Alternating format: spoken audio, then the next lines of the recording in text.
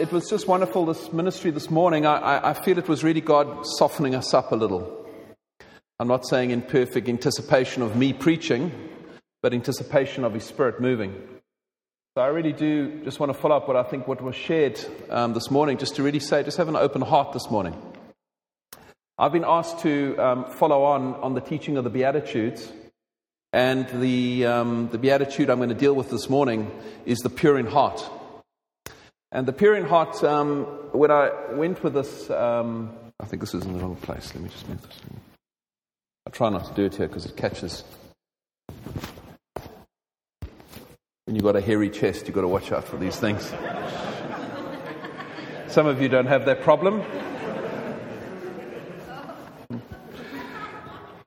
But in preparing this actually was one of the toughest times I've had of preparing a message. Because the pure in heart touches on what I believe is the heart of the gospel. Blessed are the pure in heart, for they will see God. It deals with a number of words that if you go and do a search in the Bible, you will find occur close to 1,000 times each one. Pure, heart, see, blessed. Each one of those occurs again and again and again. And when we talk about this beatitude, we really are dealing with what I think is the rubber hits the road. And I found it actually emotionally quite hard this week. When you prepare something or you're going to teach on something, you do an audit, or at least let me put it this way, the Holy Spirit does an audit. And I found it very difficult because I think when I look at the heart and I look at purity and my desire to see God, it came into the spotlight. And it really is probably, in all the commentaries I read, they talk about this really being a summation of what everything our faith is about. The context of this, of course, is the first time, if we look at the book of Matthew, that Jesus actually comes and starts to teach. It's his first message. It's his first theological shot across the bow of the convention of the time. And he starts off in a mountain. He starts off in a high place before he goes down to the lowlands. And he stands up and he says, "Blessed are." And he gives this key teaching that's there. It really is the foundation, the pillar. It's his first real saying, this is what I, Jesus, am about. This is what you need to hear about God. This is the core of my message. And that's why it's so pivotal, I think, in really understanding what this is about. It was Jesus' proclamation, his first time he was saying, I am Jesus, hear what I have to say. And so we really need to take it very seriously, because at this stage, Jesus didn't face any real competition or opposition. That came later. This was the time people were calling him rabbi. This was the time that the Pharisees were coming to hear what he had to say. And they didn't understand properly what he actually was saying. He was coming with a message that was truly radical, and they didn't at this time understand it. All they knew was it was profound. All they knew it was a different way of saying things. He, in starting to talk this, starts to address also the context and the time that he's in. And so today, if you had to say to someone, if I talk to any of Mia's friends, and I say to any of Mia's friends, or maybe some of the colleagues that you say, have a pure heart. What does that mean in today's world? Or be pure? What does purity mean to the world around us? Most people today, I believe, will not see it internally but externally. They'll say, if I'm pure, it means that I eat organic products. I don't smoke. I protect the dolphins. I'm a green kind of person. I fight for AIDS rights. I do things externally that make me pure.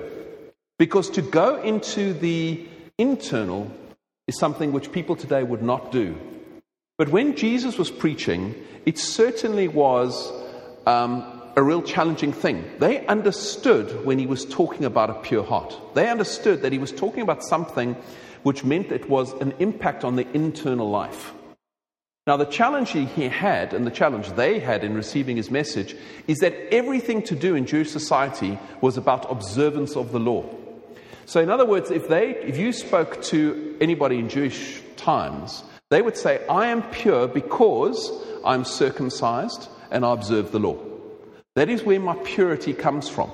And once a year I go and do a sacrifice in the temple to atone, etc. That's where the purity is coming from. But Jesus, of course, is tackling a very different purity. He's saying the purity is not external, but internal. And in that sense, it's a radical, radical message. And it's only when the Pharisees started to understand that later that they started to go, you know what, he's actually destroying our culture rather than building it. It's the reason that he started provocative. But at this time, there's no real sense of it. But it's very important that you understand that that's what he was really aiming at. It's not an external purity he's talking about. It's an internal purity that he's aiming at. And to show you how shocking that is that it only unravels as you go through Scripture. But if you just read a little bit on, and we're reading in Matthew 5, and you just go a little bit further in Matthew 5 to verse 28. Jesus at the same, so he's teaching this block on the Sermon on the Mount, and he says, blessed are the pure in heart. He then goes on, verse 28, he says, I say to you that whoever looks at a woman in lust for her has already committed adultery with her in his heart. Now that is in complete contrast to the teaching of the day. The teaching of the day was, as long as I don't do it, I'm not guilty. But by him saying that, he was breaking a principle that they had held on to very, very dearly. If you go on to even look at Jesus' example where it's the woman caught in adultery, again, the law was dictating she should be stoned. Jesus' approach to it is to say, no. Who is without sin, cast the first stone. In other words, who has the purer heart, you or her? The nature of sin didn't matter. The issue was what your heart condition was. And that's the reason that they couldn't stone her, because they realized that actually on a sin basis, they were equal. And that again is a complete and utter contrast to the society and the time of the day that he was going in. This caused, if you go to Matthew 19, the disciples, when he talks about adultery again in a further theme, they say to him, who can be saved? The Bible says they exclaimed, they were astonished. They said, who can be saved? And the reason Jesus is coming to the point is, he's saying, don't you realize that no matter what you do, you cannot be pure? It is impossible for men to be pure. It's impossible. And Jesus is slowly but surely, when you look at the teachings, building to the point of saying, your purity of heart, you think you can be, but you know what? You're deceived. You can do nothing to be pure at heart. Which, of course, is a great disappointment if you put your whole life into being good. I remember witnessing to a woman who was a very devout Catholic, and she was very hard on the doctrine that you do good works. It would earn her way into heaven. And I said, I'm very sorry to disappoint you, but it doesn't win you an iota. It doesn't win you any entrance in that. I said, that's not what the root is. From that day on, I think she hated me with a certain passion. But in fairness to her, I had trashed her good works for 30 years. Not intentionally, but I just wanted to point her to the fact that no matter what you do, you are never ever going to earn your right into heaven. You're never ever going to be able to see God unless you have a pure heart. And guess what? You can't have a pure heart by your own effort. It's a catch-22. You know this phrase, catch-22? There was a book that came out called Catch-22. And a catch-22 is a situation where whatever I do, I can't do. It's a paradox. And this is a catch-22. I need to see God by having a pure heart, but I can't get a pure heart of my own self, so I can't see God. So I'm stuck in this terrible loop. And that is why Jesus, when they did that exclamation, goes on to say immediately after it in Matthew 19, he goes on to say, with men things are not possible, but with God all things are possible. It's often misconstrued. People often use that as to justify some form of miracle working type, all things are possible with God. The context of that is the greatest miracle of them all, is that man who's fallen can come into a relationship with God. Man who is sinful can get a pure heart to see God. That's really the context of it. God, it is possible in God to see him, but only through God can that happen. So what distinguishes us really is not our external behavior. That's not really what distinguishes us. What distinguishes us as Christians is how we deal with sin. That is the issue. It is how we seek God that is the issue. It is not our behavior per se.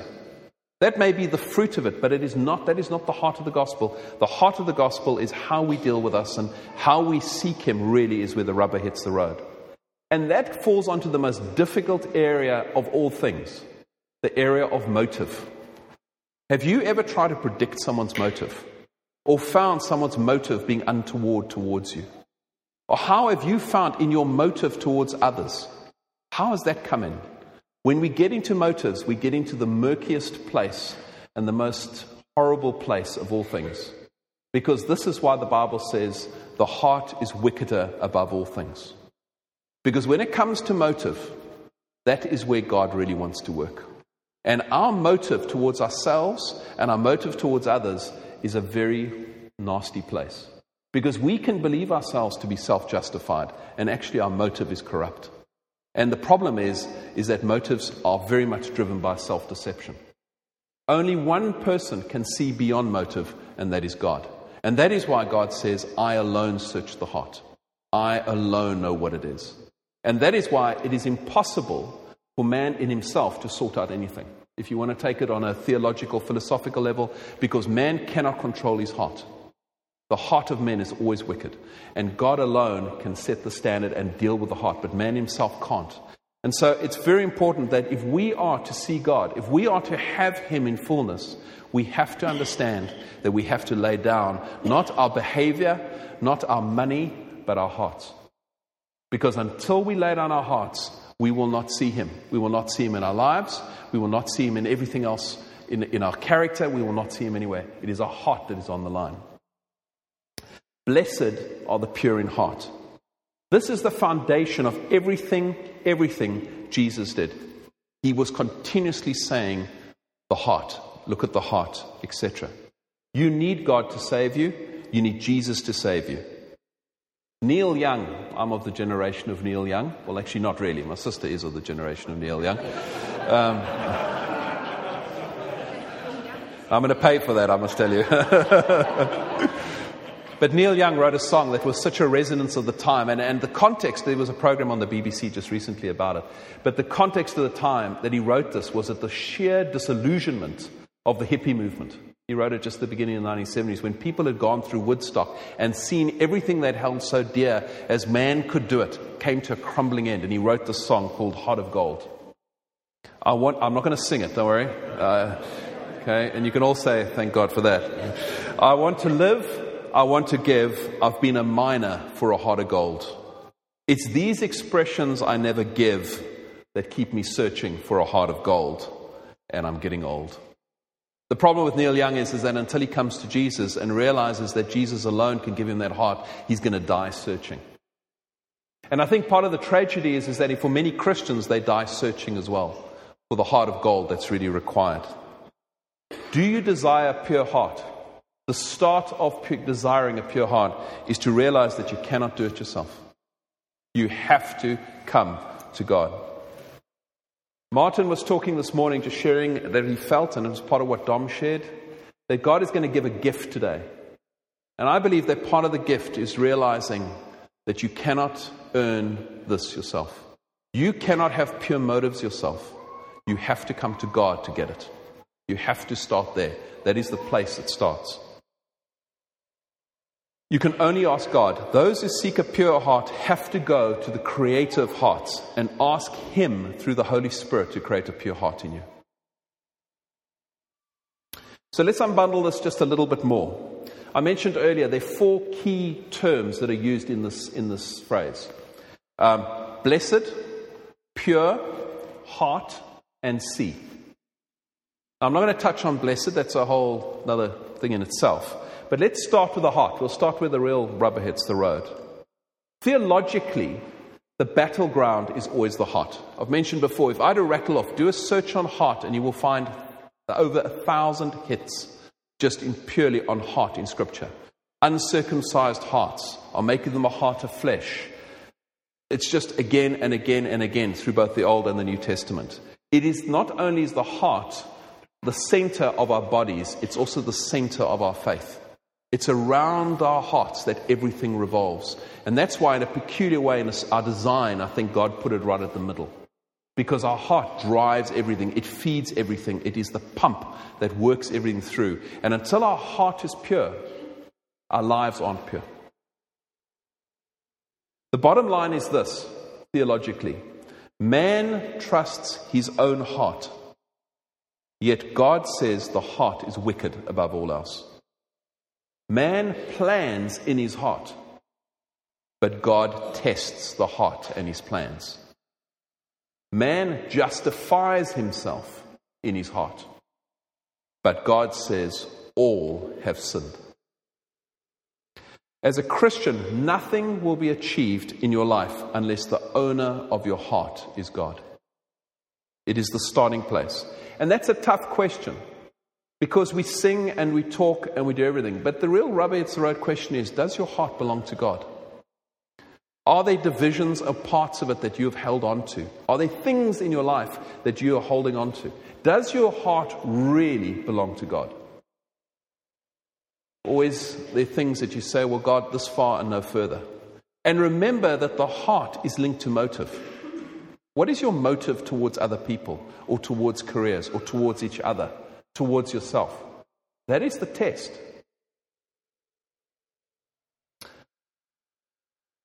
Is it maybe greater your desire to be liked than to have a pure heart? Is your desire maybe to be accepted greater than your desire to know God? Greater than your pride? Is God greater than your pride? None of us like to be wrong. None of us like to admit where we stand or where we fall or fail or our weaknesses. But is pride, how much is pride there? Greater than your desire to be successful, greater than your desire to be right. I like being right.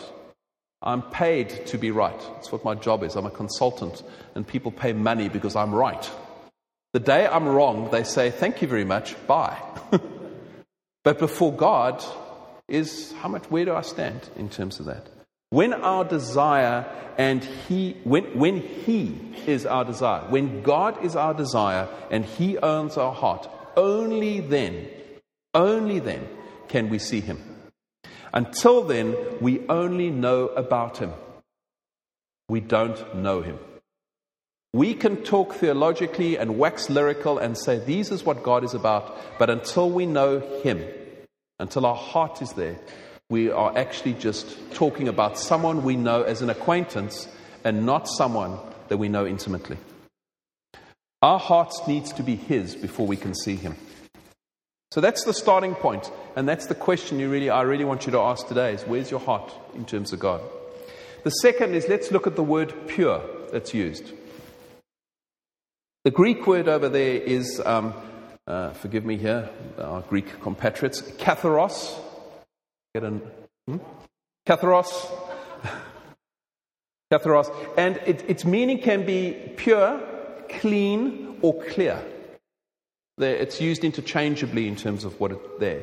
And the famous psalm in Psalm 51, where David cries out and he says, create a clean heart in me, O God, is the same wording, meaning, and also the same theology, if you look at it and go through that.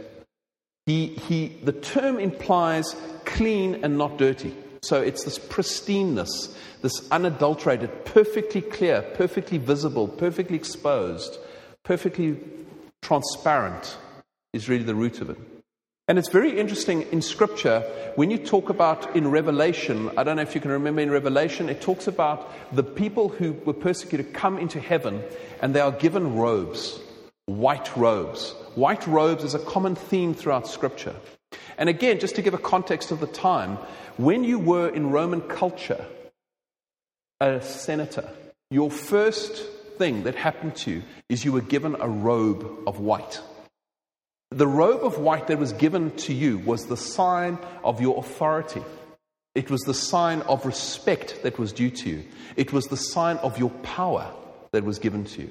So when the Bible speaks about clothing us in white robes, it is saying that God is giving us not only something which is pristine, but something which carries with it authority, power, the ability to live and to exercise that within your life. And that is why purity is so important, because without it, you have a dirty robe. And one of the great challenges the Roman senators always had from getting from their homes to the Senate was to keep their robes clean. And you know what? If your robe got dirty on the way to the Senate, you clearly weren't much of a senator. It undermined your authority. People would look at you and go, he's got his robe dirty again. Tut, tut, tut, tut. Not much good, isn't he? He's not very noble, is he, if his robe gets dirty from walking in the streets? That's why. It was so difficult to do, because Roman streets, had all rubbish on it. But your status was enhanced, that you could walk from your home and go to your place of office and present yourself and say, look, I'm clean, I'm perfect, I have this white robe. And that, with that came the authority and the power. And that is what God wants to do with us, with purity.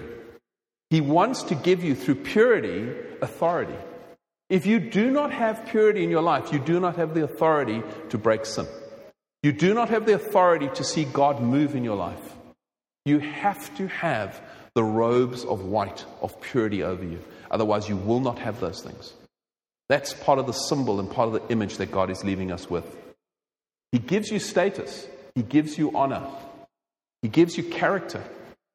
But if your robes are dirty, you lose everything.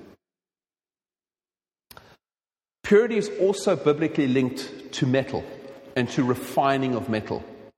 If you do a search on pure, you will see that almost half the scriptures occur in one place in the Bible. It's in Deuteronomy, and it has to do with the preparing of the instruments that lived in the Holy of Holies.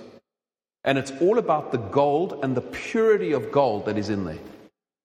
It was only pure gold that could cover or be used for anything that went into the Holy of Holies. And again, that is part of the image that Jesus is really saying to us. We need a pure heart, and a pure heart is a refined heart. Because without purity, you cannot be in the Holy of Holies. You cannot be in the presence of God unless you have that purity in your life. The other image that's in there is of refinement. And Kathy shared something this morning to me which I thought was profound. When certain metals, when they go through, refine differently. But with gold, all of the refinement, all of the dross, all of the impurities come to the surface and it needs to be whisked off. And part of the refining work of God is to raise the really horrible things in your life to the surface. And that is in some way when actually we know we're in a good place, is when we start seeing the stuff in our lives come to the surface. The challenge we have is how we deal with it. And I know that many people have been through tribulations or trials or challenges. The Bible talks about it as pressure that brings out the stuff. The biggest problem is that if you do not whisk away that stuff, that dross which comes to the surface, it resettles in the metal. And I just really want to again encourage people this morning that if you've been through times of pressure and things have come up, the key question facing you is, what do you deal with that dross? How are you dealing with it? You need God to come and scoop it away and make sure that what's left is refined metal. Certain metals, it actually goes back in and solidifies within it. And then, you don't want to go back to the fire because you were there and you felt nothing came of it. Why did nothing come of it? Because you didn't allow God to remove the stuff. If you are feeling under the pressure of God and stuff is coming out, get on your knees and say, God, remove the stuff. Because if you don't, it's going to go back in. And I tell you what, you don't want to have that happen. Because you won't be that keen to go back into that place again. And that's part of the challenge of tribulations. And that is part of what God is saying to you. Know that purity of heart is going to involve tribulation or trial or pressure to remove stuff. You need me as God to remove that stuff from you when it comes through. And if you're there, only the pure can enter the presence of God. It will enable you to enter. Another image that Kathy shared with me is that if you think about it, the gold is very reflective. And it's also, when you have that purity, you see yourself for who you are. That reflection and that light that comes from it. So it's absolutely critical that we understand purity is also refinement. So ask yourself today, am I pure on my own terms? Do I set my own standard for purity? Am I pure in my own strength? Do I lack authority? Have I found that in breaking through, do I lack authority in areas? Am I lacking in character? It's a very deep, dark one, that, because our character is continually being refined. And then finally, am I prepared to be refined? It comes down to this question, is how much do you really want to see God? Because there's no purpose in going through that unless you want to see God. That is the promise, that is the joy, that is the hope that is before you, is seeing God. Until you really want to see God, going through those things is pointless. So let's just look finally at the word see, what the Bible is teaching there. And I'm going to slaughter the Greek language here even more. But the Greek word that's used, it's interchangeable, is optanomai or optamahi. And the two words are used interchangeably in many ways. But the Greek has, like the words, many words for love. It has many words for see. And the use here, sometimes the word see that's used is just to gaze. I'm just looking out. Sometimes it's a voluntary look. So I will say, oh, there's something, I will turn and have a look at it. Sometimes it's to look casually. Oh, what's that? Sometimes it's to look from a distance. Oh, there's something down there, but I'm not really going to be involved. That's types of seeing that are there. But this see, the words that are used here, is the seeing that is earnest. It's the seeing that demands a continued inspection. In other words, I need to continuously look at this and angle it and lift it up and understand it. It's to look, the implication is to look with wide open eyes. In other words, to give your full attention to it. And actually, it says it's to see something remarkable.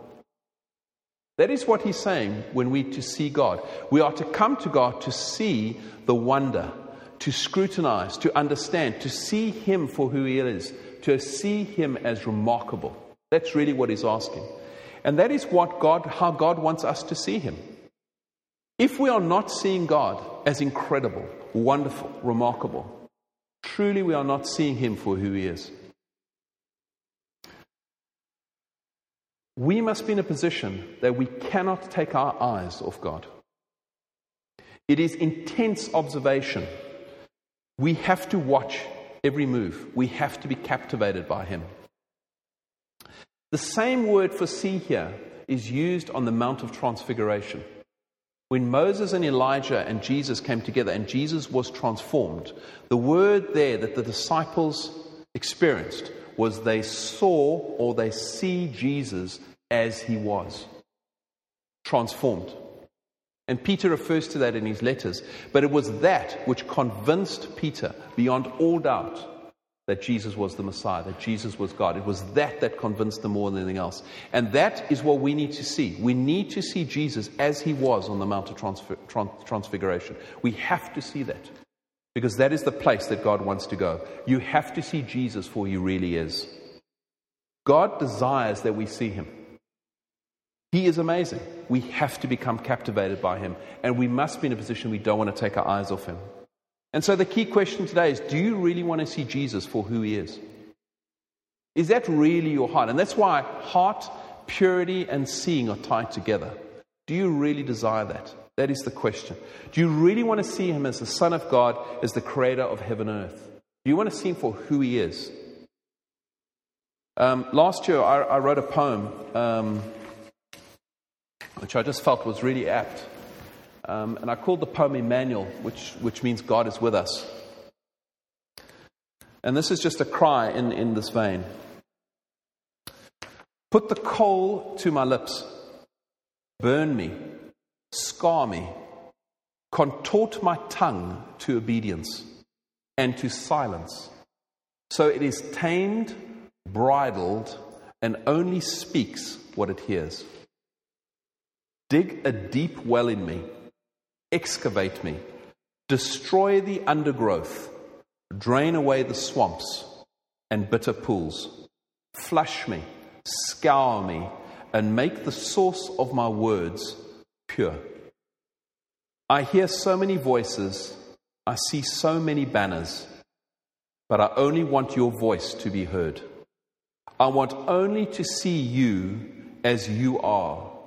Not as I nor any other want you to be. And I felt today, and just with Kath, when we were praying before, I already felt that purity, the starting place of purity, is to do with what you want to say in your life and speak over your life. Also felt it's very linked to our relationships and to our personal dynamics. Because motive is at the heart of it. Really felt, as the musicians, can the musicians maybe come forward? Really felt that today is a day for you to sit down and say, God, I want to see purity in my life. I want to see a purity of motive in what I do, particularly in how I relate to others, and particularly in what I speak and say. And I know that in any sense, every single person can respond. But I really want today that if there are things that you really feel that you need to make right, the Bible speaks very specifically that there's no time like the present. God is in our future, He's in our present, and He's in our past.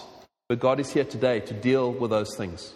And if there are things that you feel, and Martin was just that word that was spoken earlier, if you really feel that there is a present that you need today, I want to say no greater present is purity of heart. Because if you have purity of heart, you will see God in all you do. You will see God in everything that you have. And so I really want to encourage, just as we worship, that if you want to just come forward and we can pray for you, if there's something specific that you want to have done, or as we worship, that you just go before God and just say, Lord, I desire to see you. You may be even starting at the point of that, God, I don't have the passion to see you. Let this year, let this Christmas be a time that I start anew, that I start refreshed, that I start in a place of where my heart is pure before you. That next year in 2009, I'm going to walk hard and follow hard after you. All right.